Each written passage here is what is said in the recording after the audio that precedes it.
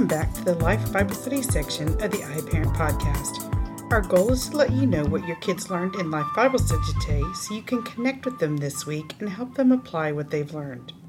After 70 years in exile, God's people finally returned to Jerusalem, the home of their ancestors. Many of God's people had been born in Babylon, and life in exile was the only reality they knew. Life in Judah wasn't exactly what they had imagined. It was difficult. Their national wealth was gone.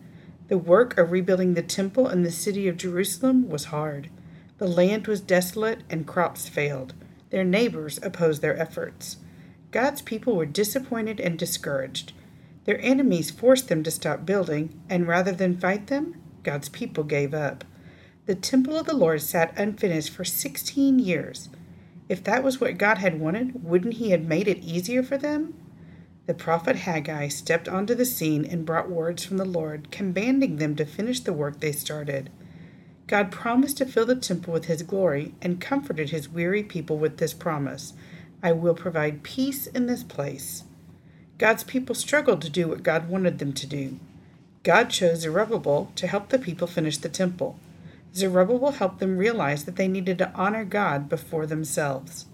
The big picture question today was, how can we honor God?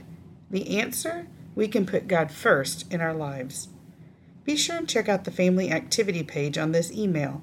This week includes a simple object lesson that will help us realize that when we put God first in our lives, everything else will fall in place. We are praying for you this week as you disciple your children.